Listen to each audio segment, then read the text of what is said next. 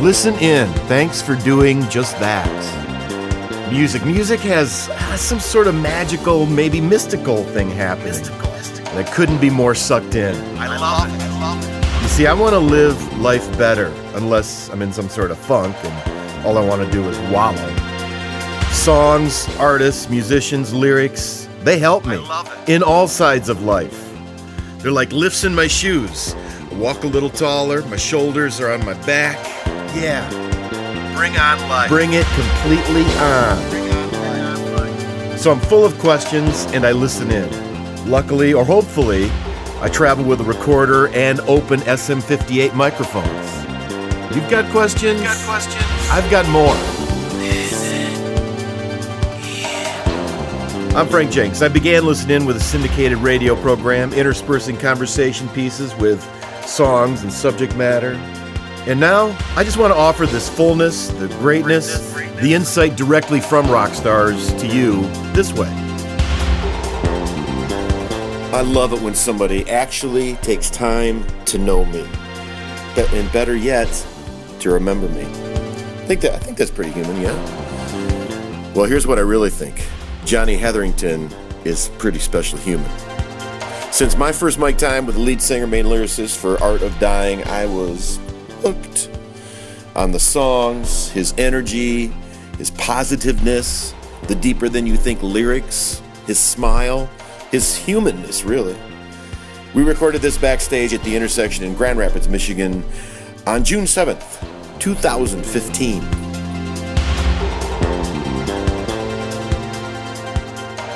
I guess the first thing that I was thinking was, I'm just a guy who digs music, and every time that, there's now music in my inbox, I'm just totally pumped and hoping that I'm finding the next Nirvana or whatever, right? And I'm thinking, why so long? I mean, it feels longer than it should have been. Does it feel that way to you? Absolutely. Yeah. Way too long. Yeah. I'm glad it took that long because we got what we needed out of the process. But business, stupid music business. Yeah. It's like we changed labels, we changed managers, everything. Every time you make a change like that, it seems like a year just ticks off the calendar. So, yeah. Can I ask you about changing that stuff? Sure. Like, is this something you guys initiated or something that was happened to you, or how does that work? Because, in a way, we're just people trying to get along, right? There are people at the label, there are people at management, there are people in a band, and yeah, we're all trying to get along and also make a little money and make some music, and maybe not necessarily in that order. We felt very fortunate to sign to Warner Brothers, and it was basically Dan and Dave from Disturbed that took us under their wing, put us on their imprint. And, when we signed, I was like, I wonder if we'll do 1 record, 2, 10, I don't know. In this day and age, things change so much. Right. It's a great story from, we were halfway through making our record, and the entire Warner Brothers staff changed. President, all the way down. So all the people that signed us were now gone. Yeah. And the new president came in, Rob Cavallo, producer Rob Cavallo, Green Day and other things. Oh, sure, yeah. Big name. And the story, I wasn't there, but the story goes like this, that the whole staff that was left were listening to all the baby bands on the label, and all day long they were throwing the CDs in the garbage, and then they got to ours, and he jumped up and said, now that's what I'm talking about. So we got saved from that little moment of we could have been just dropped before Vices and Virtues ever came out. Right. And he was integral in getting Dan Donegan to co-produce half of the record because he thought it needed a little more grit than what we were doing. So that experience was amazing, and we toured Vices and Virtues for a couple years, 2.5 years, I think. And then it was around Christmas time. My manager called and said, "Well, we're not doing another record with Warner Brothers." I was like, "Well, not surprised." It was the first thing out of my mouth. Loved them, loved the process, loved how much. To be honest, they sunk a lot of dough into that record, and I loved it. I was like, we were kind of living that silly LA dream from the 80s and 90s of like, okay. Like, I remember getting into LA that day to go make the record, and they had rented a Suburban for us, which I think we drove like twice. And the bill for the Suburban for the time we were in LA was like $12,000. Yeah. And I look at indie bands that are struggling to make a record for $12,000, Right. like we did, Right, struggle right. to make our records for that much. And there was that moment where I was like, this doesn't make any sense. We should go buy a winter beater, as we call them in Canada, a little piece of crap car, and then we should flip it when we're done making the record, and we'll be in the at least we'll break even and not. And then I had this moment of like, and I hate to admit it, but I had this moment of like, you know what? Screw it. This is a major label. This is the way they want to do things. Yeah. They want to pay big bucks to do things. Let's just enjoy ourselves. So that's what we did on that record. This record, opposite. Sleeping on the floor, knocking over empty cans to get up and start the day and make another day, another day in hell. I call that making this record. So it's a very different process. So is that why you write Best Won't Do? I mean, almost you have to keep pushing on through all this, Yeah. whatever all this means. Funny, Best Won't Do was a direct punch at producer David Bendeth from me to him. Fuck you, David. That was me saying, but he was pushing us so hard, and I was like, I'd never been pushed this hard in my life. I don't know how to answer to you except that there's nothing is going to be good enough ever. I mean, I walked into that album day one with about 50 songs that I was Stoked. blood, sweat, tears, proud of. Took 2 years to write them all, just so happy. Like, took the best of the best and the worst of the worst. And brought it all there, and I think 4 of those 50 got considered for the record. And maybe 1 of them, 2 of them might have been on the record now. So, very difficult process. But loved it. I mean, David Bendeth is now... a huge ally, a huge believer. He helped us remind ourselves who we are musically. So did he say you do your best, you're just going to wind up typical? Whatever that best was? Because I love that line, because it's really... No, that was all me. I was just angry, and... Because that's what we're all afraid of. We're all afraid we're going to end up typical. Exactly. And then all of a sudden we're not going to make something of... it, whatever it is. One of my favorite quotes, Lester Bangs from Almost Famous, when he's talking to the writer, and he says, don't worry about them. You'll see them all again on their long journey back to the middle. Right. Right? Typical. Truth. It's true. We all go back to the middle, but I was just so fired up, and I really felt like nothing would work. And now, looking back, isn't it interesting that on Vices and Virtues, we had one of my favorite songs was I'm Doing the Best I Can. Right. And then the first track on the new record is Your Best Won't Do. It was very, I'm getting goosebumps just thinking about it, because it was just very like, this is the answer to that record. Right. Easy record, hard record. Doing the best I can, that's good enough. Your Best Won't Do, not good enough. It was very much that cycle. So trying to take control, I think, with the second track, Rise Up? Rise Up was the last song that I wrote before leaving Vancouver to go make the record. I'm really proud that one made the cut. It was probably out of the 15 songs we were considering, I think it was number 12, 13, was not high up the list at all. Jeff, our drummer, wrote the guitar riff and sent me the guitar riff. I started jamming it out in Vancouver and really got into the chug-a-lug, active, just awesome head bobbing feeling. Started working on the verses, and then I finished it at my piano.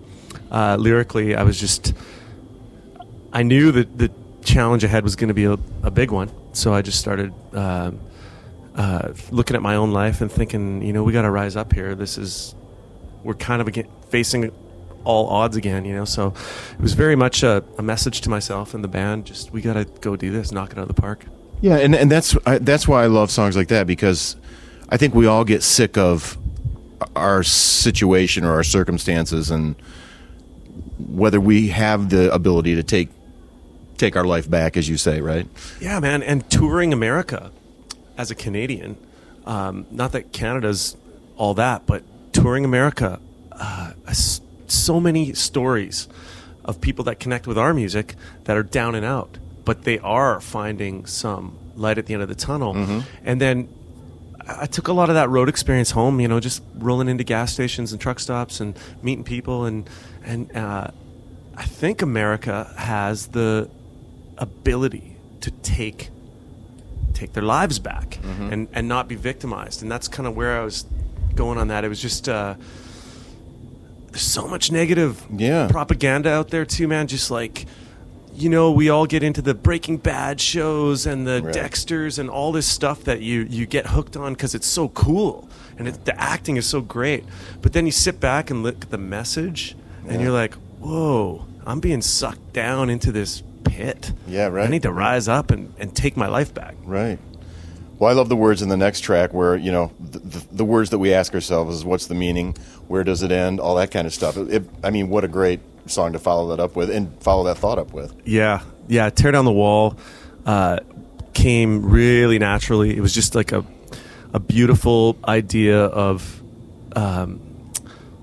finding the strength inside to get past the things that hold you back. It's I never set out to write songs like this.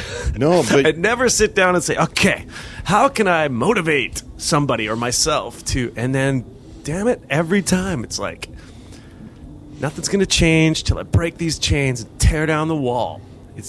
We all have the wall, right? Yeah, right. The proverbial wall. Everyone thinks it's walls too. I get so mad because everyone puts an S on the end all the time. I guess I don't know why, but I think there's one wall in everyone's life that we all need to get past, over, under, through somehow. Yeah, and what sucks for me sometimes, I think, is I get past, over, under, right? And then all of a sudden, here's that wall again. And I'm like, wait a minute. Dude, God, whatever. I've already taken care of the wall.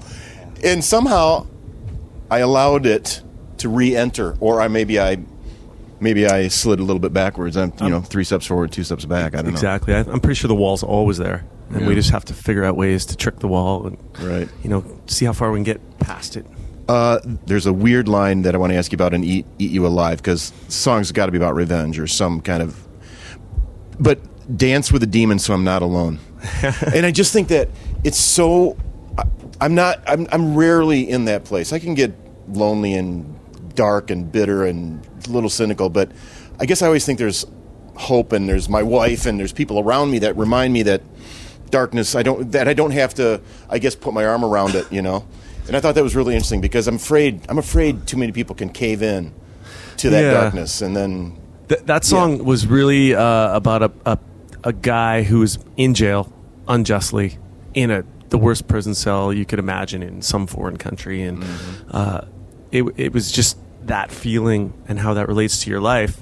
And we try to be together, and we are together. This is the whole life experience is a together thing. Yep. But at the end of the day, we are kind of alone. So, right. Yeah, I think being alone for me is very difficult. I don't like being alone. I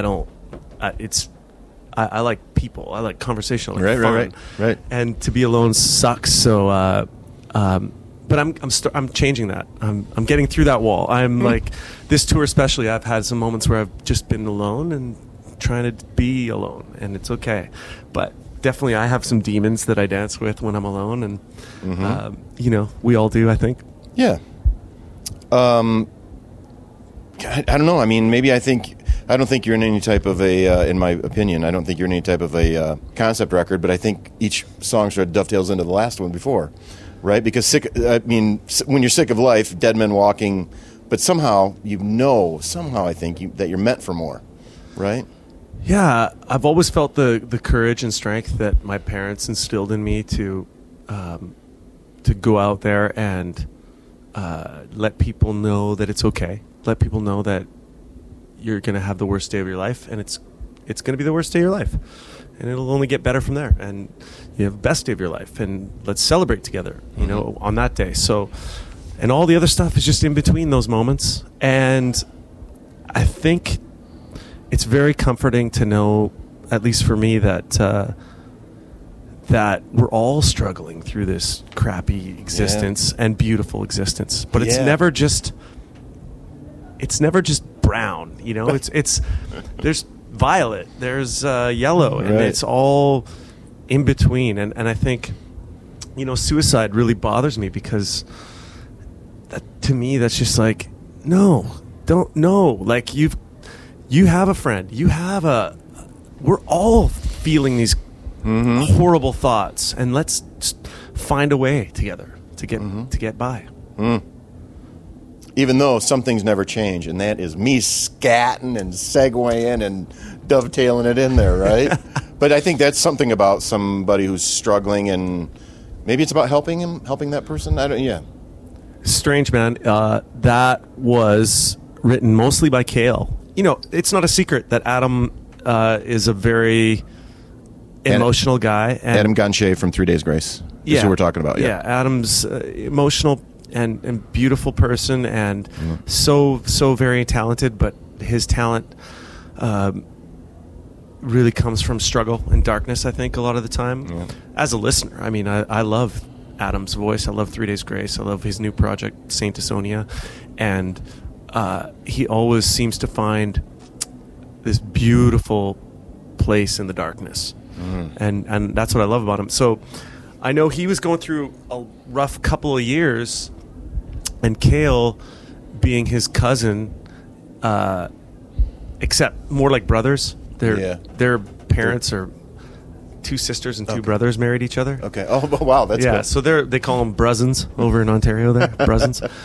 So those two are extremely close, and you know, our fans see Adam and Cale, and I'm sure 3 Days Grace and Saint Asonia fans see Cale and Adam, and they're just completely, they're kind of intertwined, and he struggled with that. I love that line that he wrote then, that I can always tell when you're upside down, because that's really knowing somebody, isn't it? You know, when maybe the rest of us can't. Exactly. Yeah, that is sweet. He riffed on that and brought that to us, and he's like, yeah, this is about my relationship with Adam, and it's just coming out really, really well, and we all gravitated to it. And nice. I finished it with him, and it was just, I love that song. It's got you know what's poetic about that song too is those guys are all from Norwood, Ontario, which their family is so musical and so cool. They have, you know, backyard parties and dances, and everyone plays an instrument, and it's like, you know what you're picturing in your head, the mop bucket bass and and that song to me is a washboard song. It's totally okay, nice. When you're upside down or upside in, thinking about what might have been, there's nothing left to say. Nice. So cool. So it's a tribute to that family, the Gontiers, for sure. Sweet. I just have a big question mark beside the song Everything, but I just love the line, I hit the street so I can clear my head. God, I mean, that's just what I've done, you know. I mean, I've done that. Just, you know, I have to go out for a walk. I have to go out for a run, a bike, you know. I mean, something to... That's my thing, totally. It's when I have had too much in that heated moment, I just need to walk out and clear my head. Yeah. And that's, you know, Vancouver's been that place for me where I'm literally under the neon red. That's the next line. I'm walking down that street, grappling with the whatever just happened. Such a great song. We wrote that song backstage in 2008 when we were opening for Disturbed, and I have recordings on my phone on the app or whatever. Of us writing the song with Disturbed on the main stage. Still, you can hear it in the background. You can hear, you know, like a right. And we're writing everything in the back. It just flowed out. You know, it was such a beautiful moment. I dig the thought of, you know, space. The space between us is so relative, isn't it? I mean, when we're on an airplane or whether we're on a bus or whatever, or we're in an argument. Totally. Right? Or we're just you and me talking right here, or just strangers, right? I mean, sometimes it's like we all kind of should know what the space should be. And in this song, right? Intense. It's a very cool song. I'm channeling some of my inner Trent Reznor on that song. Like, I just love Nine Inch Nails, The Fragile, especially that double record. Yeah. So important to me. I wandered around the streets of Toronto, listening, cranking that in my headphones, and just probably my first trip to Toronto by myself, and such an amazing city, and I'm definitely channeling some Trent there, and hopefully doing hopefully doing him justice. But I think you're right. The space is it's a great concept because it really is us beings out here, and the space between us is very awkward and very beautiful sometimes. I know, and we need it. Yeah. We need that space, and sometimes for the most part, we try to respect it, but every once in a while you need to say it out loud. Hey, dude, space. Yeah, and I love how it came together with it rips us apart, it keeps us together. Right, yeah. I love that too, dude. I loved it too. Raging. So track 9, feeling stuck and needing some change. I fake it every day, lost in the crowd.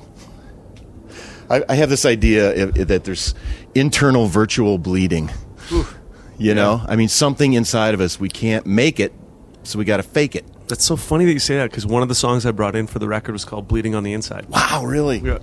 I want to hear that demo. Yeah, I love it. I'll show it to you. It's a great song. I love the whole concept that I think we are bleeding on the inside a lot, and internal bleeding actually freaks me out big time. Like, oh yeah, right. I don't have many fears, but to be bleeding on the inside and not know, like, at least when you're bleeding on the outside, you can freak out. You can look at it and go, "Oh God, I got to go to the emergency right now." Right. So yeah, raging is all. It's about that little flame that just keeps burning, and I think it's about acceptance, and there's some De Niro Taxi Driver going on in that song for sure. And I often picture myself 16 walking down the hallway at school.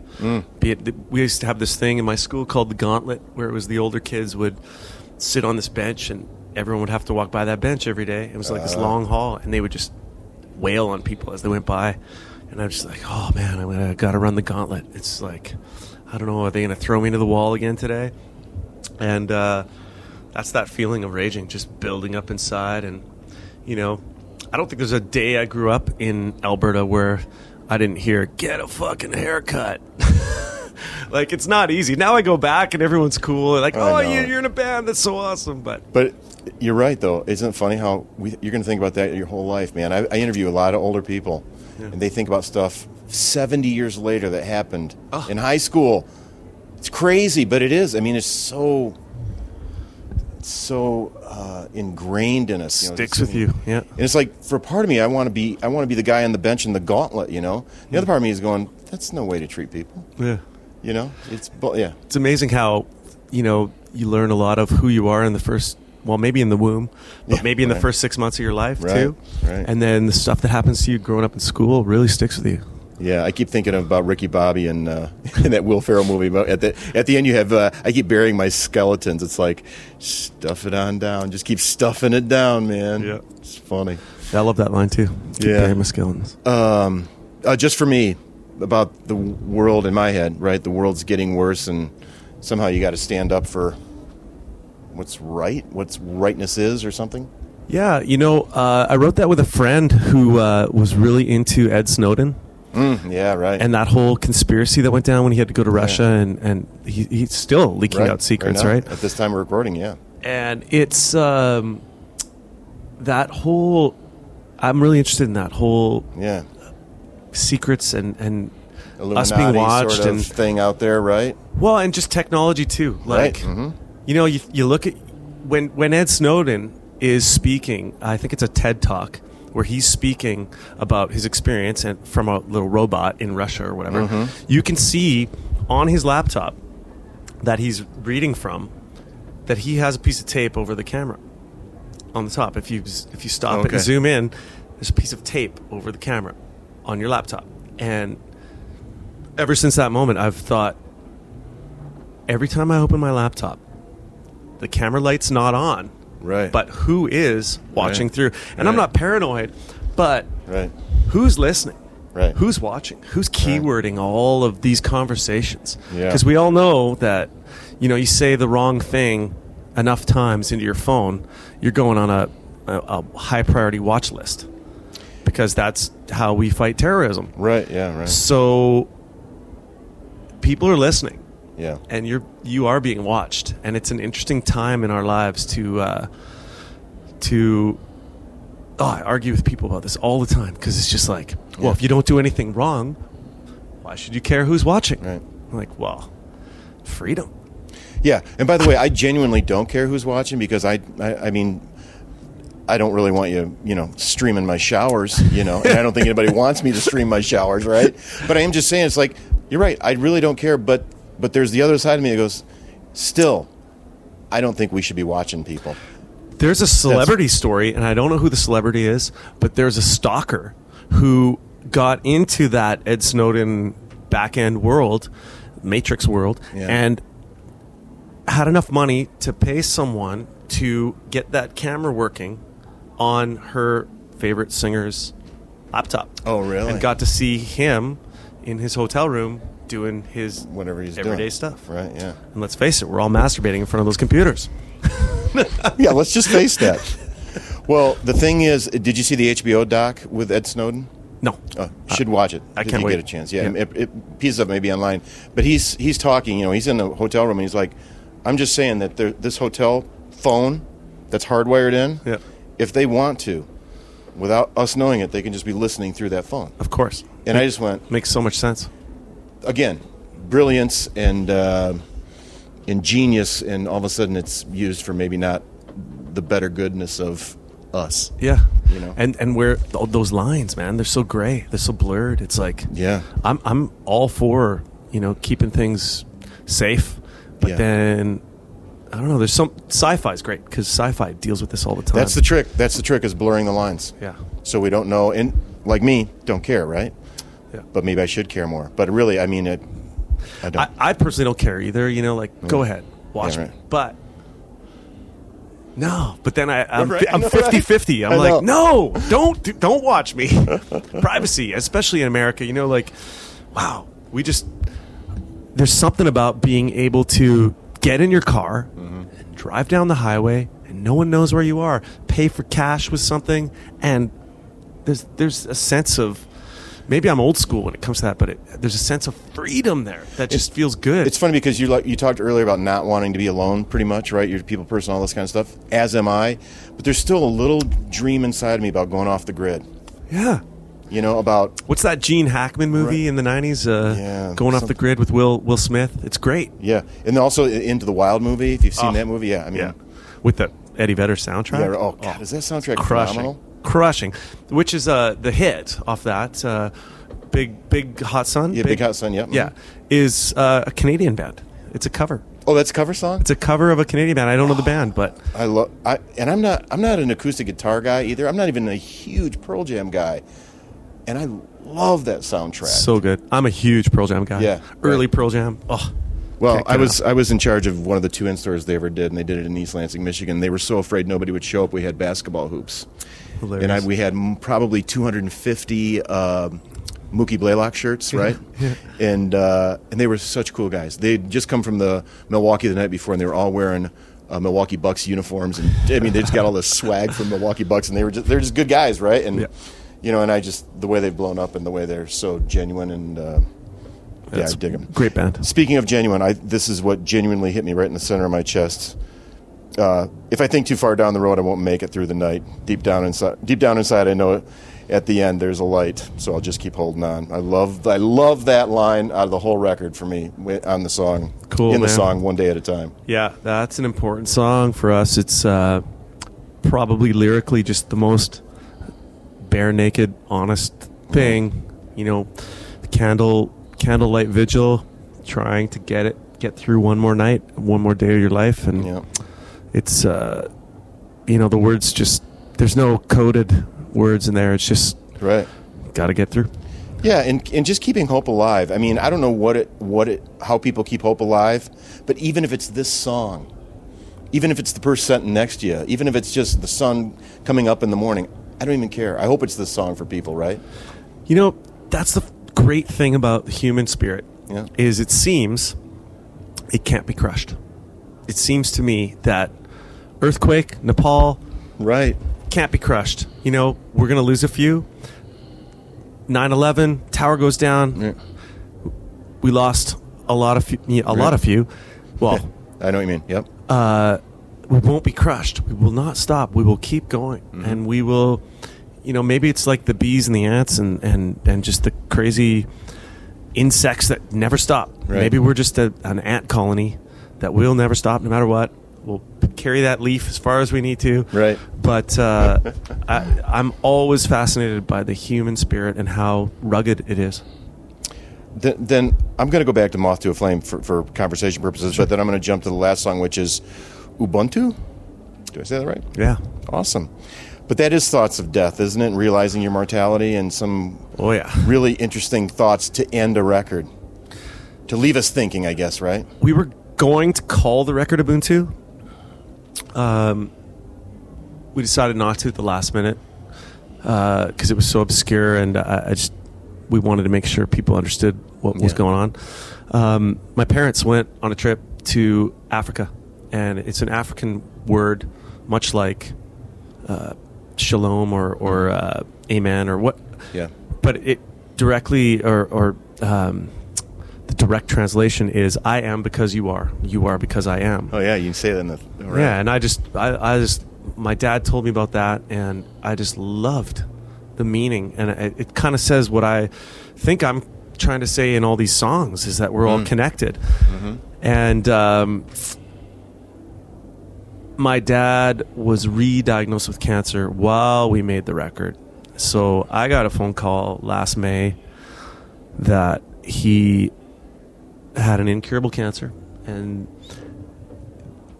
that's it. Got the call. So I shed many, many tears, and I was really heartbroken.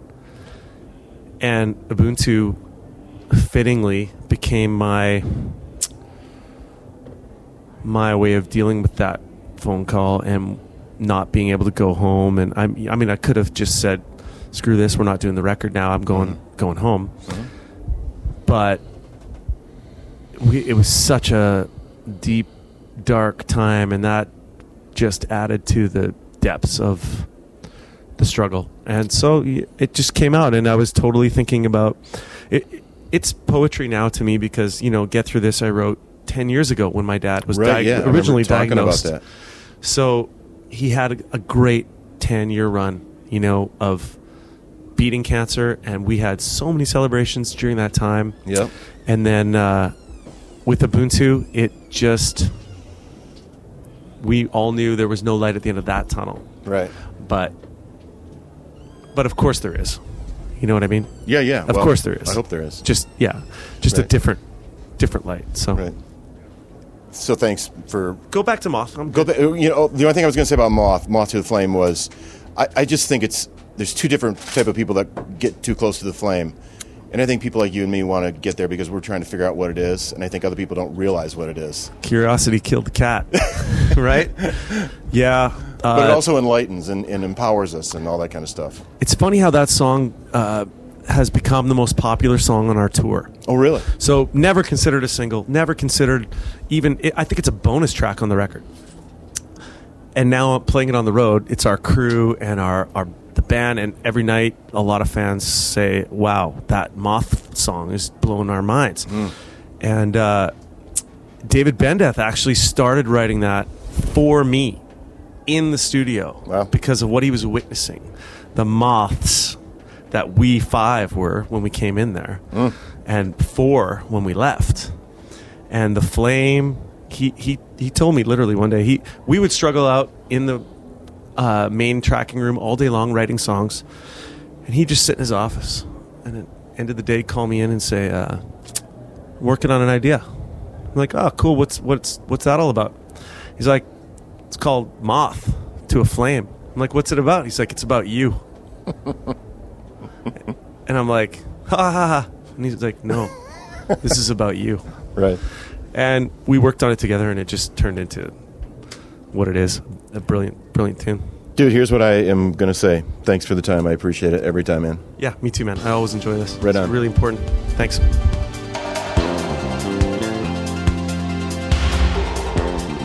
Now, I don't know this, but I'm betting that Johnny's got a lot of his dad's attributes.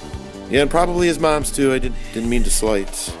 But his outlook on life and his ability to share it does my heart good. Well, I guess we all have these feelings we can't leave unreconciled. Some of them burned on our ceilings, some of them learned as a child. The things that we're concealing will never let us grow. Time will do its healing. You've got to let it go. Let it go.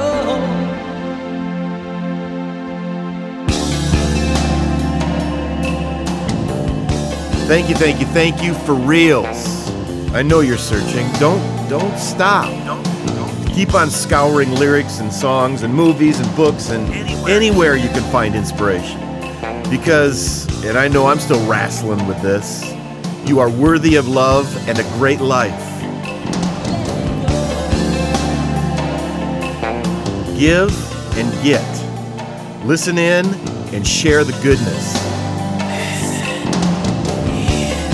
I sign off sincerely, Frank Jenks. Questioner, interviewer, searcher, hoper.